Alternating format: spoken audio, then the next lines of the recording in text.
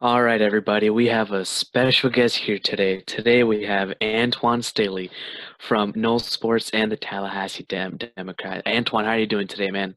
I'm all right. How are you doing? I'm doing great, Antwan. It's gonna be a great Saturday, and I know you're excited for FSU and Clemson this upcoming game at noon. How are you feeling, man, about this game? I mean, it's.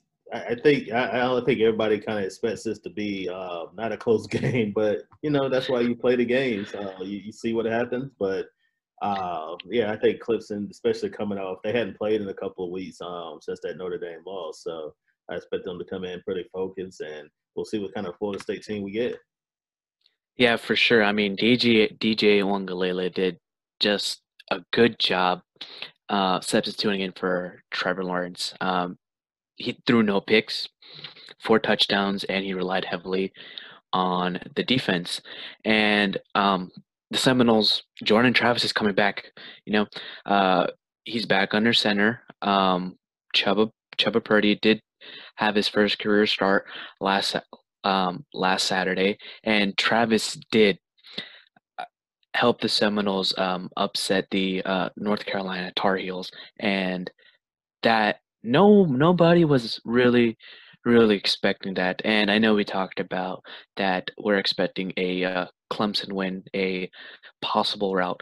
But do you think with Travis coming back, along with his chemistry with Tamorian Terry, could they possibly win by three or more points?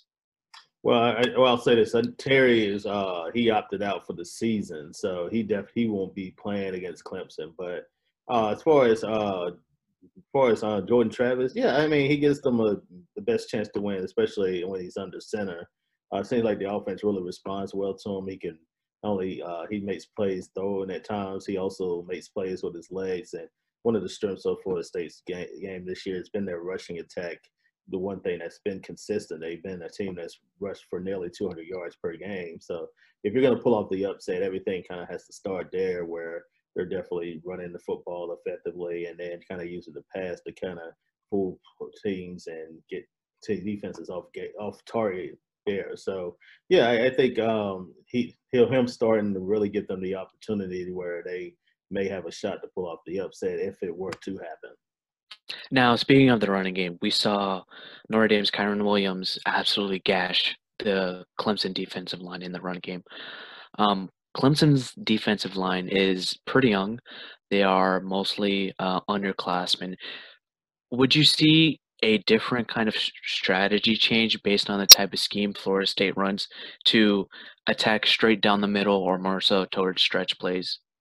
Well, I'm sure that Clemson's going to do something, especially with the week off that they had last week. They try to get that under control because, yeah, Notre Dame just had a field day running the football, and that really goes into what Florida State wants to do. They don't necessarily want to drop back and throw the ball 30, 40 times a game. They want to be able to run the ball effectively and maybe call some trick plays along the way, along with rushing the ball, too. So, yeah, I think you'll see them make some kind of adjustments there, especially with Travis being able to use his legs there. I don't know if it'll necessarily be plays up the middle that they're going to do because you definitely have to account for his legs, not only when rushing, but also just when he's passing. It could buy the receivers more time to try to get open. So I definitely think they'll try to do a number of different things there where they're able to try to get some pressure on Travis while also trying to keep him inside the pocket where they can keep the close tabs on him. And speaking of Travis, there's another Travis on another team, Travis Etienne. Possibly he could go within the top 20 in the NFL draft, and he's such an amazing running back. Um, we've seen the storyline this year with defensive tackle Marvin Wilson. He has dropped down a little bit in play. Could he come back to his routine against Clemson, or do you expect Travis Etienne to keep doing what he's doing? Well, he's also he's out for the season with an injury. He ended up having he ended up having a season-ending injury, so he's just going to be out for the year. So you won't see him tomorrow too. It's so many players from Florida State that ended up either opting out or end up injured for the rest of the season. But so I definitely think losing him is big. He still will be around on the sidelines, I'm sure. But Not having him in the middle, along with some other players, definitely hurts their defense. But at the same time, their rushing defense has played well the last couple of weeks. They played better. I should say that they've held teams to about 148 yards rushing, whereas opposed to about the 200 yards per game that they were giving up. So they've done a better job in that area as of late there. So I definitely think that's really going to be the key there. I know Trevor Lawrence is obviously, we know how talented of a quarterback he is, but to be able to kind of not stop TTN, obviously, I don't know if that's going to happen, but to try to just contain him and hope he doesn't go for one of those big runs or those big games, I definitely think that's going to be a key in this whole game tomorrow. All right, Antoine. And could you give me a little bit of an insight who the Dolphins should be looking for on both sides of the ball for FSU? I know we talked about Tamorian Terry. I know he opted out, and he could possibly declare, and even Marvin Wilson as well, even though he's out for an injury. Could you possibly see the Dolphins picking one of those two players, or maybe a different player such as Hamza Nasrullah the safety? You know, you can never have too many cornerbacks. Yeah, that's exactly what I was going to go with. Nasir Deem is really a guy that plays the safety position, plays cornerback, and play a lot of different roles on the defensive in the on the secondary. So I definitely think if you look at somebody that they could potentially target, and I think he could be a first round pick later on in the draft, maybe not necessarily in the top 10, but later on through the 2021 draft, I definitely think he's somebody that you would definitely target there. We know the Dolphins are obviously looking for receivers, and I think they're also looking for a running back. So ETN, I definitely think is a guy that could potentially target. As far as wide receiver, I don't know where Terry's going to stand as far as being drafted, but I would imagine just kind of my guess would be maybe like day 3 pick, I would say. And then, yeah, he could be somebody you could just look at and try to develop and see where he may go there. But because we know they definitely need some receiver help to around Tua.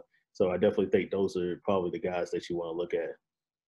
For sure. And Antoine, before we end this segment with you, I want to get your thoughts. Tell me what's your prediction for the score for tomorrow? I went 48-17 Clemson. I think it's going to be. I think Clemson's.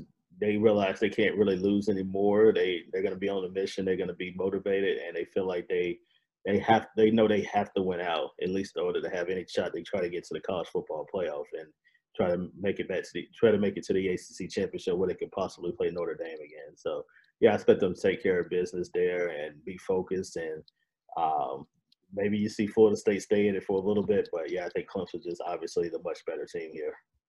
All right, Antoine, thank you so much for being on our third edition of the Saturday Scouting Combine. We really appreciate you coming here. And as always, Antoine, fins up. Thank you so much. Yeah, thank you for having me. Antwan Staley, a pleasure as always. And where are you at these days? And let everyone know what you're doing. Oh yeah, well I'm covering Florida State for the Tallahassee Democrats. You can check out my work there. Also find me at Twitter at Antwan Staley as well. That's awesome. We appreciate the time as always. Good job, Hussam. Great talking to you, Antwan. And fins up and enjoy some Florida State Seminole football.